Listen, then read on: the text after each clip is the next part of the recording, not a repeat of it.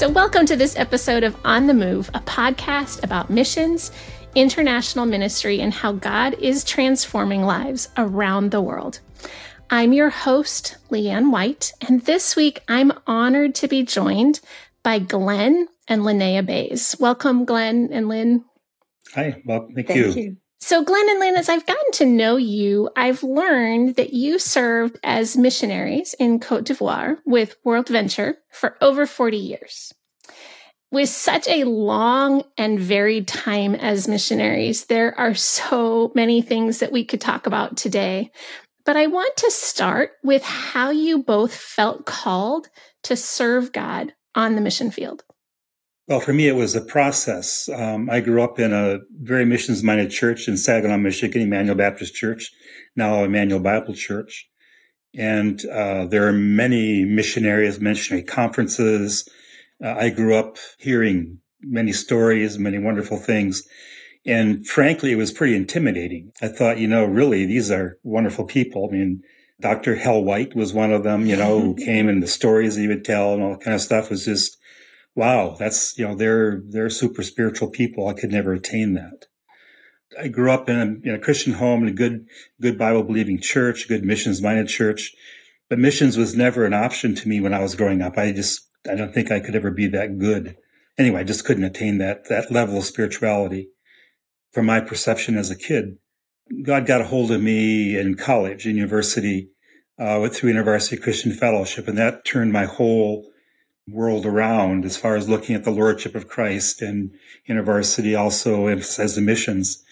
So missions kind of became a little bit of an option. And then I met Linnea at an InterVarsity retreat, and kind of was a God thing. I'm pretty much an introvert and very shy person. And I saw her and went, whoa, and introduced myself to her, and then vigorously pursued her for 3 years before we got married. And the best thing, one of the good things about that is I met her family. They were missionaries. Missionary doctor, Dr. Dwight Slater, tall guy, very imposing. And from when I first met him and all that kind of stuff, but then realized that they're very normal people, just being obedient to God. So that was my introduction. And then through that process of God opening that interest in me, then Lynn and I both attended Urbana in 1970. And when Paul Little was speaking at the very end of the conference about affirming the will of God for your life, and then there was an invitation given, and the very last one was those who felt that they were sensed a call to overseas missions, stand up. Well, I was dating Lynn by that time, and knew her for about 9 months. And I was sitting next to her, and she was sitting next to me. And I was thinking, boy, I don't know if she's going to stand up. I'm going to stand up. So I popped up and looked over, and she had popped up. So we kind of both popped up right together. I should say that was obviously the point of when I and Lynn both expressed our desire to be full-time missionaries. And so that was a whole process to that point. Then from there on, I was going into, at that time I was majoring in wildlife management. There wasn't, back in those days, there was nothing you could do in wildlife management other than maybe working in an MK school and managing the wildlife and the kids. But, so anyway, I changed my major into medical technology, and, asked Lynn's dad if, there was a need for med techs overseas. Oh yeah, there is. And it turned out later, as we went through the application process with World Venture, at that time, Conservative Baptist Foreign Mission Society, that he had put in a request for med tech, like 10, 15 years before. And so which he never told us. She never told us. So God, directed us right back, to where Lynn grew up, and to the hospital there. So that was kind of the process of God getting me there in a very short, brief time there. And mine started when I was a little kid. I had begun following the Lord very seriously. I don't even know when I truly came to know him, but it was a long process growing up there, seeing what he was doing on the field. But there was a crucial moment when I was 13, middle of 8th grade. By then I was at the boarding school that was about 3 hours drive south, 5 hours back then. And we had come home for the Christmas holidays. And there was a young couple that had gone out there. They'd only been there 3 years, but they had arrived to follow up people from the Nyarafolo ethnic group that lived as subsistence farmers all around the hospital area. They were going to follow up patients that came to the hospital and try to lead them to the Lord or disciple. I just adored them. For one thing, all the other missionaries seemed really old. They were my parents' age. And Uncle Jim especially, we called him Uncle and Aunt back then. He took us to school a lot, did a lot of stuff with us, taught us how to make pizza, lots of things. Okay. On Christmas Day, my family had been at church for the morning service. We were home. We were doing our wrap up of our Christmas gifts and things like that. And the police came to the door and said to my dad, "We think we have one of your people that has been in an accident. Would you please come and confirm?" And Dad went out and found out that Jim had died on the road. He had taken the first 5 Nyarafolo believers back to their village after bringing them in for the Christmas festival, so they would know, even though it wasn't in their language, they would know they were not alone. They were, by then it was, mostly immigrant believers that were in the town working at the hospital. Anyway, on his way back in, the car rolled over 3 times. He was only like 35 and he died. We do not know why. So the missionaries gathered in the living room of my parents' house, and I was in the back listening, and they were praying. And my dad's prayer was, "Lord, we do not understand why you would take Jim right now. He's only started to reach the Nyarafolo. Please send someone else to continue this work." And I felt my heart turn over inside, but I pushed it away. I said, "No, you're just a girl." So I didn't tell them. But as I was going on through college, I realized that I had felt a call to missions even in 6th grade. But I was pushing it away because I knew that most missionaries are single women. And I was dating this guy and I didn't want to be a single woman. So I was beginning to wonder, maybe you only want to be a missionary because your parents were. Then we went to Urbana, and Paul Little's talk on affirming the will of God, the point that got me was, we don't trust God to be good. We say he's good, but we are pretty sure he's out to trap us, to get us somewhere. Like on the mousetrap game. And when you get to the end, you think you've won, then the trap comes down and he goes, "Nah, I gotcha." And I was so convicted. I thought, yeah, I'm afraid that he's going to do something to me that would be horrible. And I was convicted. I repented, and I knew he wanted me to go on missions, but I didn't know what this guy was going to do. So when the 2 of us popped up next to each other like popcorn, yeah. So we waited a while. We went through some different things. But after we had finished college, I had majored in journalism. I thought I'd be going to some big city to teach writers or something. But when we finished all our education and applied to the mission, we said, we'll go anywhere in the world where you need us. Well, one of our 5 hospitals needs a med tech. They said it's the one back in Ferkesi-Dougou, Cote d'Ivoire, where I grew up. And all of a sudden, this memory of my heart turning over when my dad prayed came just blasting in on me. And I said, "Glenn, you got to hear this." And when I told him, immediately we just had the very same vision. So we went back knowing he'd be at the hospital. I didn't know how my journalism would come into play. Turns out that when you learn a new language that nobody else speaks, you do have to interview a lot of people. You have to do a lot of linguistic work, and all of the things I'd learned as a journalism major and as a journalist for a little while, it's all come into play again. I had to go get training in linguistics and stuff, but the Lord knew what he was doing. This is the point I'm going to make. His fingerprints are on it from the beginning all through each stage, and to then send us there. And they were still at least reached people with nobody else working in their language to reach them. Mm-hmm. Wow. That's amazing. I love a story like that only God can write, right? Only he can author a story like that. So, Linnea, let's start with you and just talk a little bit, because you've alluded already to how kind of your degree ended up transferring itself into some of the things that you did on the field. So can you talk a little bit about what your ministry looked like in Cote d'Ivoire, the things that you did there? When we got there and we got permission from the mission to begin learning Nyarafolo, it was really a very daunting challenge because we had to work monolingually without with someone who could not speak French, which we had learned, it's the national language, or any other language with us, but it was fun. We both found that there was just so much to discover. And as it went on, we kept asking our language helper, who came from a village out in the bush, we kept saying, can't we come out and be immersed? Can't we get with your family and with people? And finally, he took us out there, and we began staying in the village overnight, several days at a time, things like that. And the people were just so amazing to get to know. Cultural learning was a little hard at sometimes. There were no amenities that we were used to out there, but we just kept pressing ahead. By the time we went on furlough, I knew that if I was really going to understand the tone system in this and the grammatical system, which was really weird to, in fact, I found out it's one they say probably won't happen in the world, but it did there. I needed to study linguistics. So I took a master's that year and went back. And then to our surprise, about the first year we were back into our second term, Glenn was working out at the hospital. Our language helper plus 2 friends from the village, 3 young men, said, would you please come and teach us about Jesus? We've been wanting to know.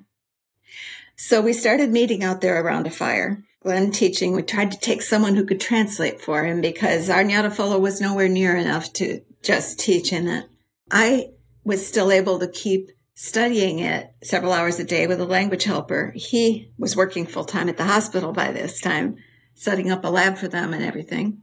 So as I was listening to these guys trying to translate what Glenn was saying, I realized they have no idea how to say the things he's saying in French in Nyartofollo. It's never been done before. Even what Jesus on a cross, what's a cross? Everything was brand new. And that was when it dawned on me they were going to need a translation. And so, long story short, we got permission to do that, and a young couple came and worked with us who were already with Wycliffe. I had met them at Michigan State while I was doing my master's in linguistics, and they were there for 9 years, and because of that, we were associated with SIL, which is Wycliffe Bible Translators when they're working overseas, which was a huge boon. And we started doing the Gospel of Mark, which is the easiest, most narrative gospel, short. We did that in 98, 99. And then that couple got voted into other positions, and there I was all alone. I felt really desperate for a while. I started studying Greek and Hebrew during the furlough, went back. I knew by then we needed to do Old Testament before we did any more New Testament, because you can't really explain the gospel without that story of creation and the fall and how God worked through the covenants to bring people to himself. So I said, who am I going to work with? And I went to a young woman who had gone with me as my language helper to several of the Wycliffe events. She said, no, I've already got an idea. I want to work at the hospital as a nurse aide. I can't do that. Who am I going to ask? I went to a guy out in the public health group at the hospital who was translating for them into Nyartofollo, and he was a Christian. I said, Boese, would you be interested in translation? He said, I've always wanted to, and I thought I couldn't. I've never been to school. Could I do it? I said, yes, you could do it. He said, I'll quit. I'll be there tomorrow. I said, no, you have to give 2 weeks notice. He's the one I'm still working with in retirement, which is a long story. But eventually we did the whole Pentateuch and Psalms, and we were able to send another young man that I met whose story is, I could tell you stories all day, but we won't. We sent him off for training, and he eventually even got a master's in the translation linguistics program that was down at the seminary in the big city, Abidjan, and came back. And he did most of the New Testament, and then Moise and I helped finish it up with the general epistles. But in 1921, we went back with this printed copy of the New Testament, Genesis through Deuteronomy, and the Psalms to give them. And it has made such a huge difference. That's so exciting. So that was 2021, right? You went back to do that? 2021. Yeah. It takes a long time. And we went through a war. We were evacuated for 3 years. A lot of things in that story as it went along, which delayed everything. The North was under rebel control for 10 years, but we were able to go back once our youngest son was no longer a minor and we could have him in college here.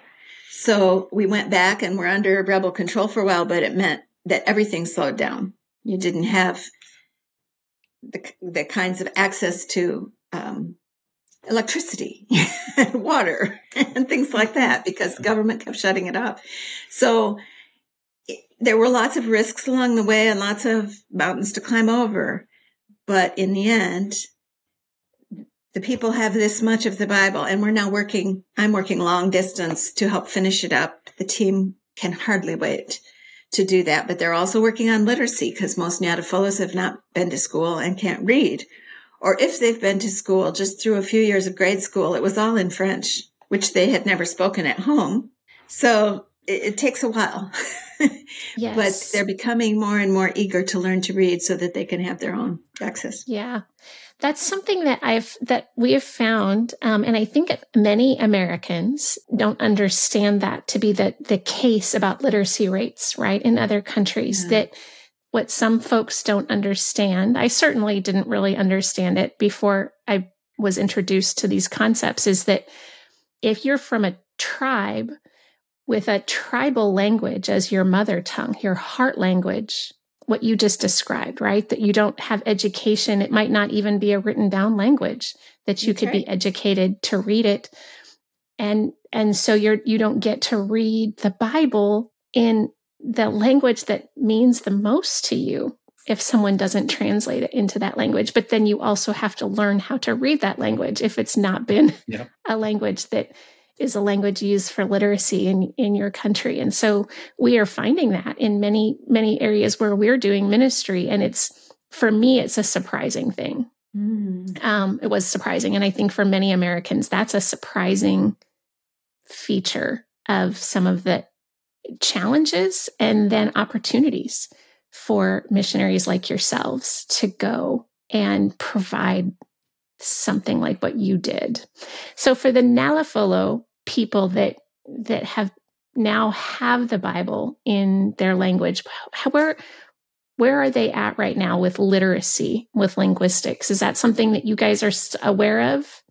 Yeah, literacy generally, for adult literacy, it all centers around motivation. Mm-hmm. And especially if you're looking for adults who are already engaged in work, I mean, if they don't see any profit, any reason to do it, then there's really little motivation for them. So often we find is that in our area, the literacy revolves around wanting to read the scripture.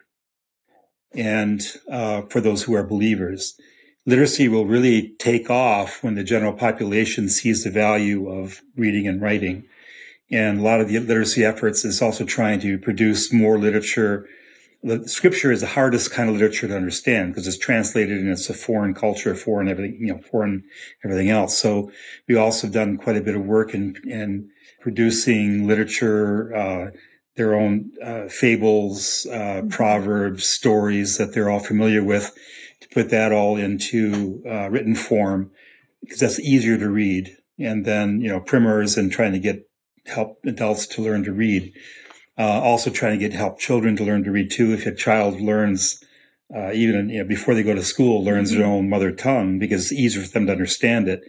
And then they learn that aspect. It's much easier to learn read and write a foreign language. So now there's been a lot of church growth, which Glenn will probably tell you about, but in Sunday schools where there are Nyatafolo Sunday school teachers, they're teaching those kids to read Nyatafolo. Yeah. And the young Moise, the man I work with in translation, still long distance, he said that right now a lot more people who are not Christians are coming into the office asking for Nyatafolo calendar, for anything, as we don't have a whole dictionary out yet, but anything that will help them in their families with Nyatafolo. And also, we now have the New Testament was done by Faith Comes by Hearing. It's in audio form.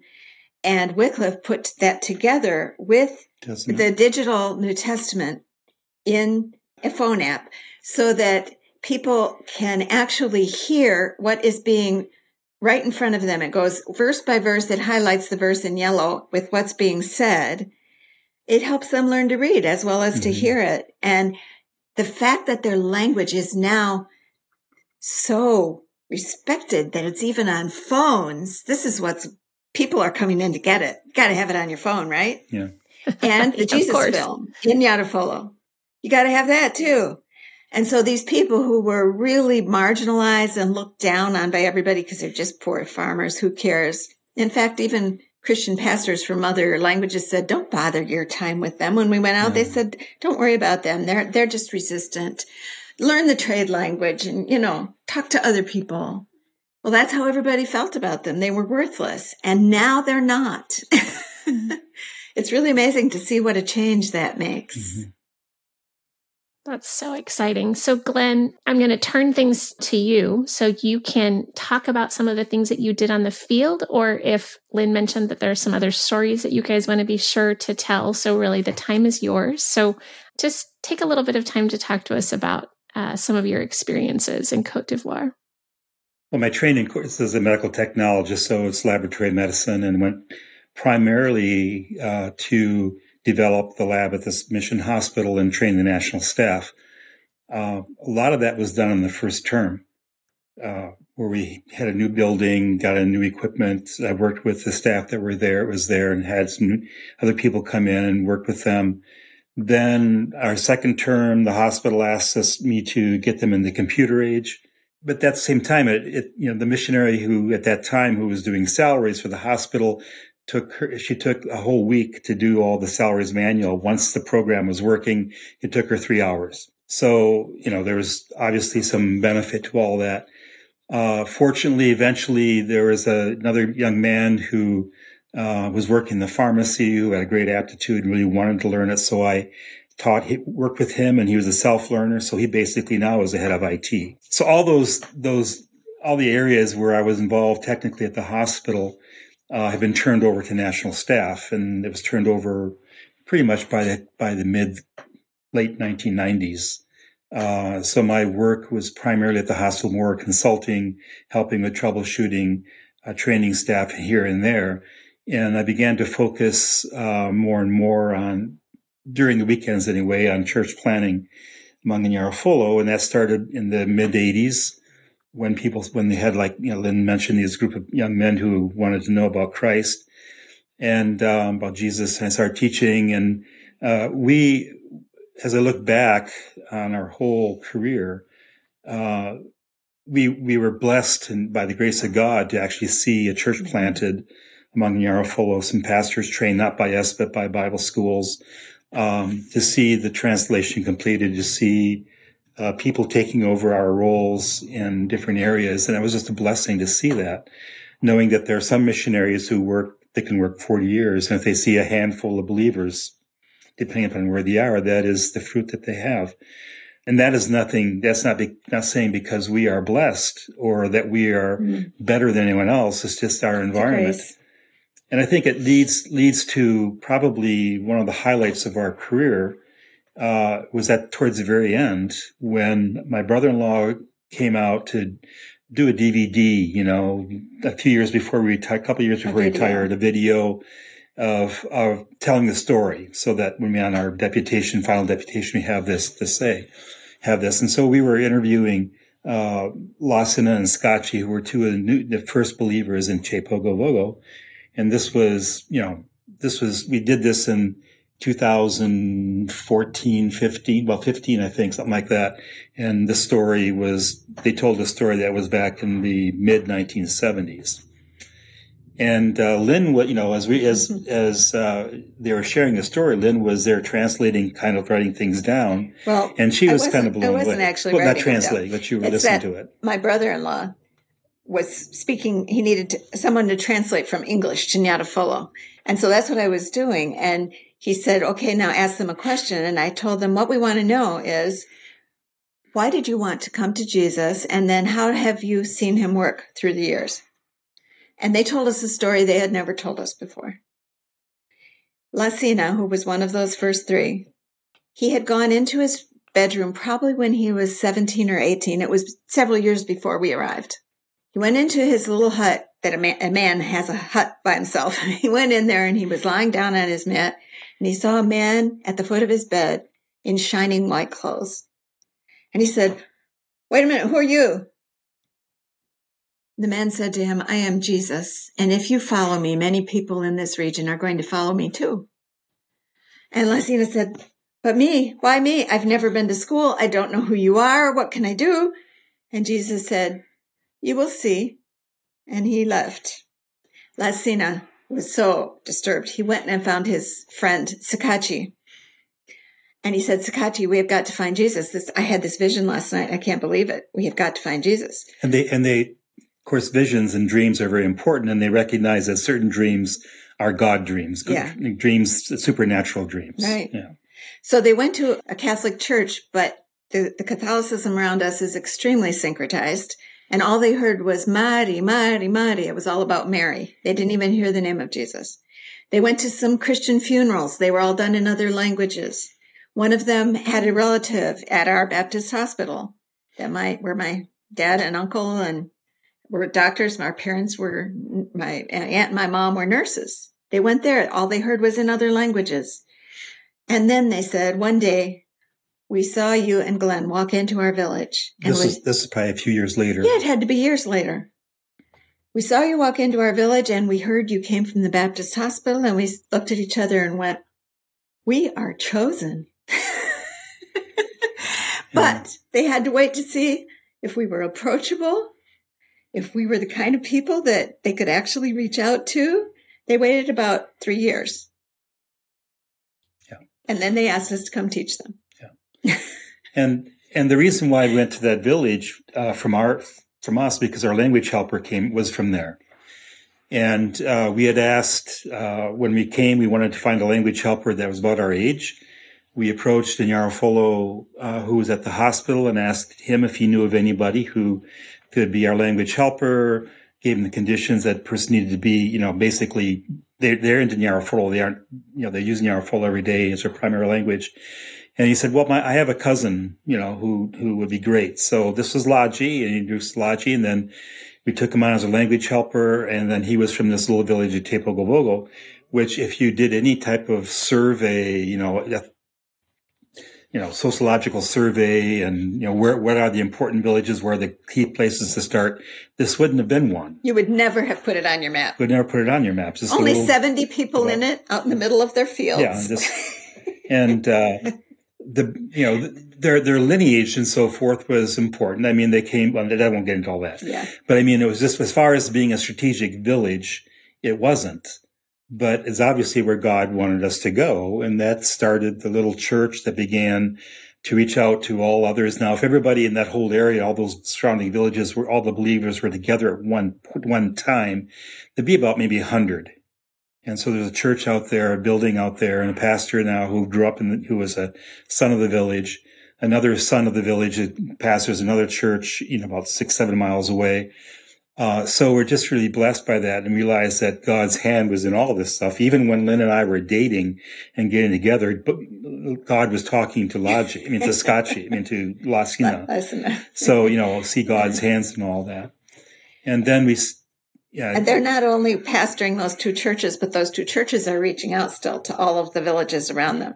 Yeah. And then there are 2 other Nyarafolo pastors, one who's working at a sugarcane plantation where there are lots of immigrants, but the other one in our town of Fairkay, where up till now the churches have all said, no, we don't want to divide off people. We don't want to have a Nyarafolo service. But now in town, 2 churches are having Nyarafolo services because these pastors are there now. Yeah. So, and so, as I look back on God's hands and all these things, and another story that stands out to me was early on. This was back in the early 90s.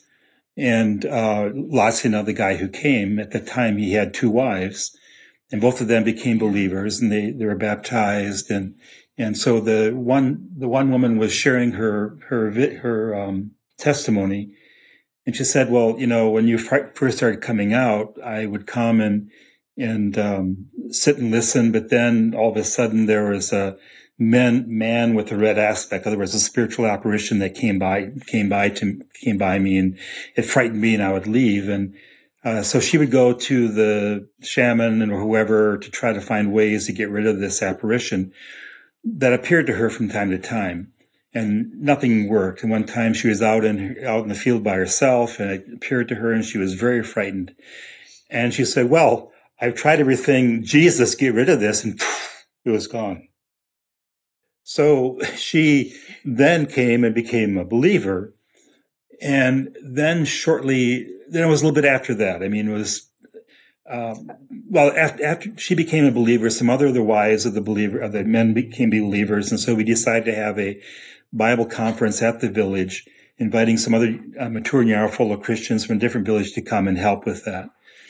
And at the end of that time, all the women voluntarily on their own accord brought out their pots that they would use to sacrifice to their god Jamkorgo, who is the goddess who is over children and women and children, to take care of their care and so forth. And so they broke them and burned them, and that was their decision, their own volition.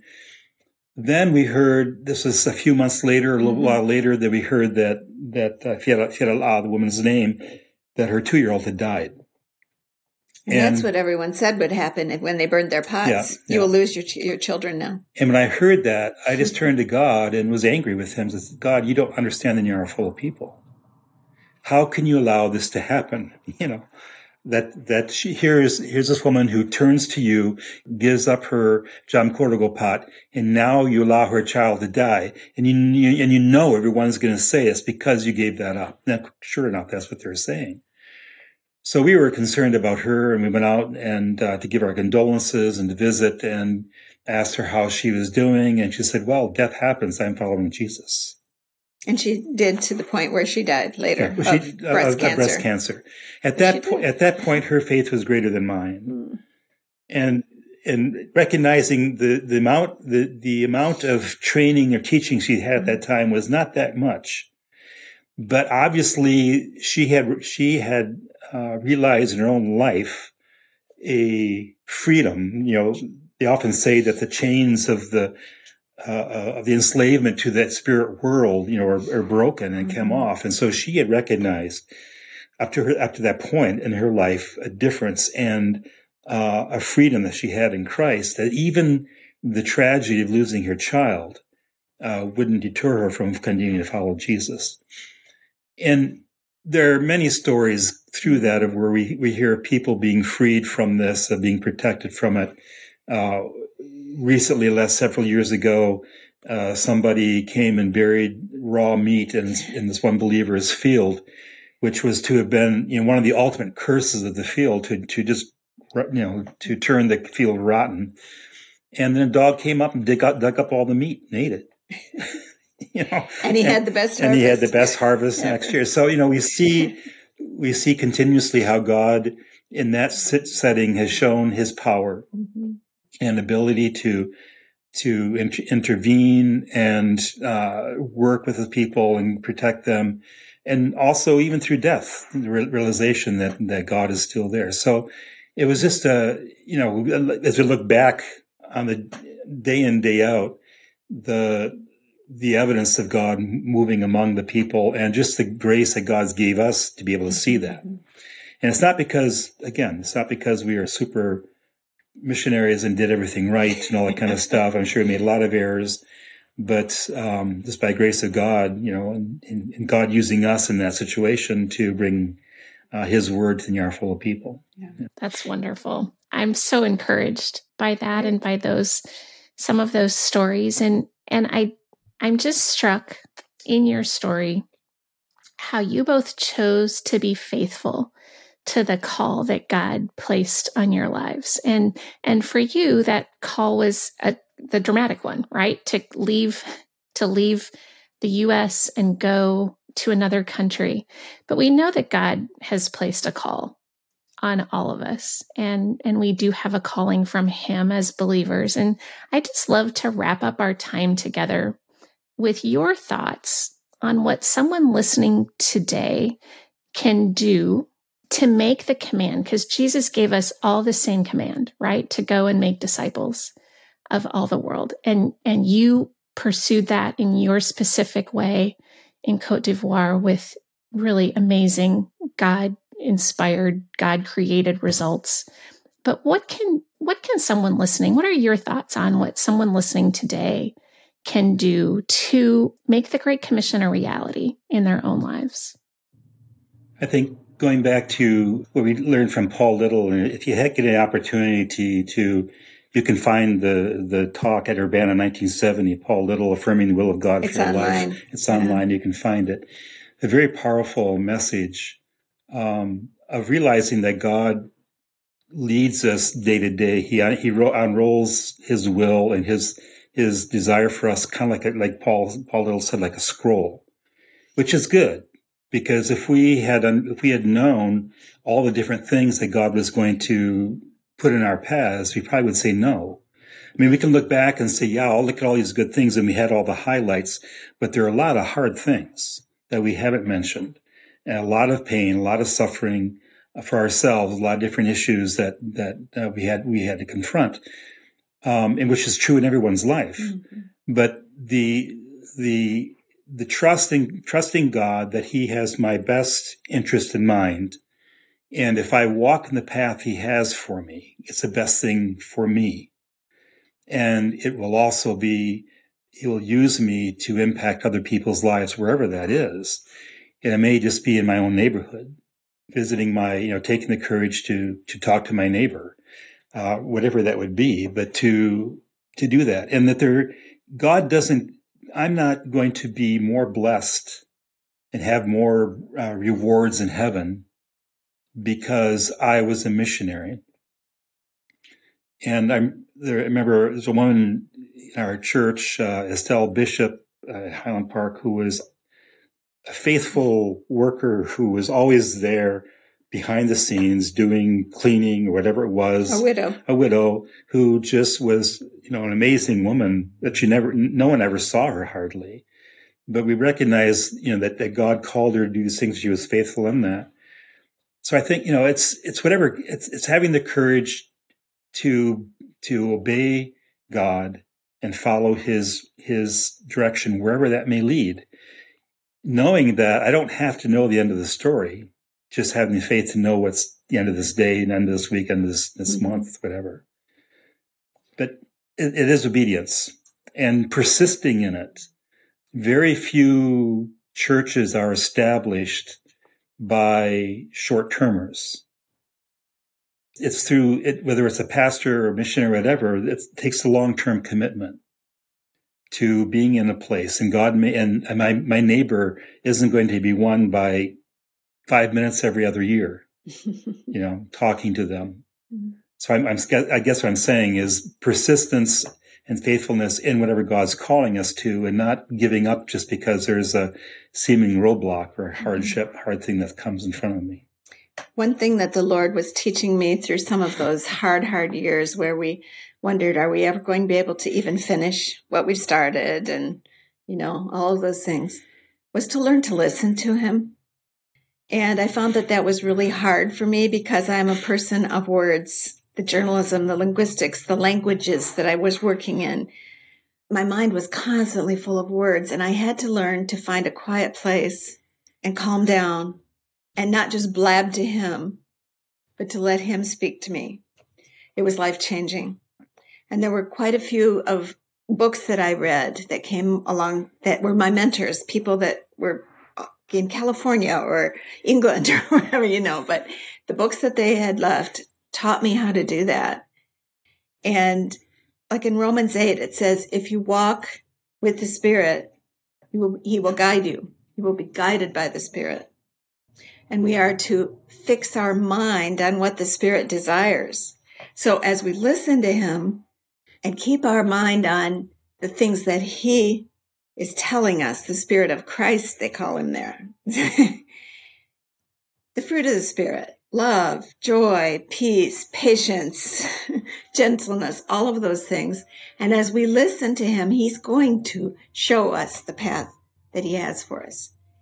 And it starts out with hour by hour and day by day. And then He opens up the next thing. Like we came here on retirement, expecting our retirement to be a certain way, and it has totally changed from what our minds envisioned. But God had a plan. and he's still carrying it out. And we both still have ties to projects over there, but we're also building relationships here in ways that we wouldn't have expected. For instance, the president of our neighborhood association, Woodward Village, it's called.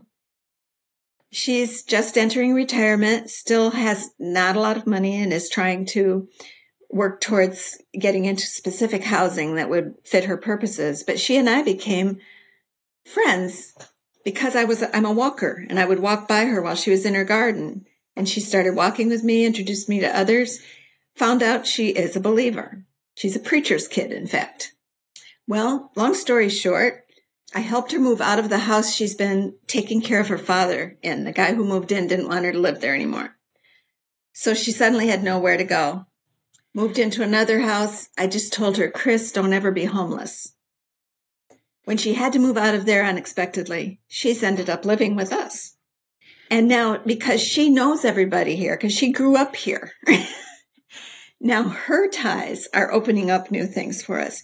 The Lord is amazing at what he can do in unexpected ways, when all we do is take the next walk, do the next thing, When I said, don't ever be homeless, I didn't know it was going to end up that she'd be here with us for, however many months, but it's perfect in his timing.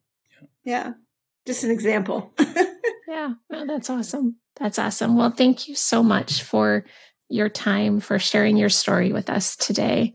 And I know that the people listening will be greatly encouraged and blessed by what you have had a chance to share with us today about your experience serving God. May it be so. And so. Thank you for listening to this episode of On the Move by 21C International.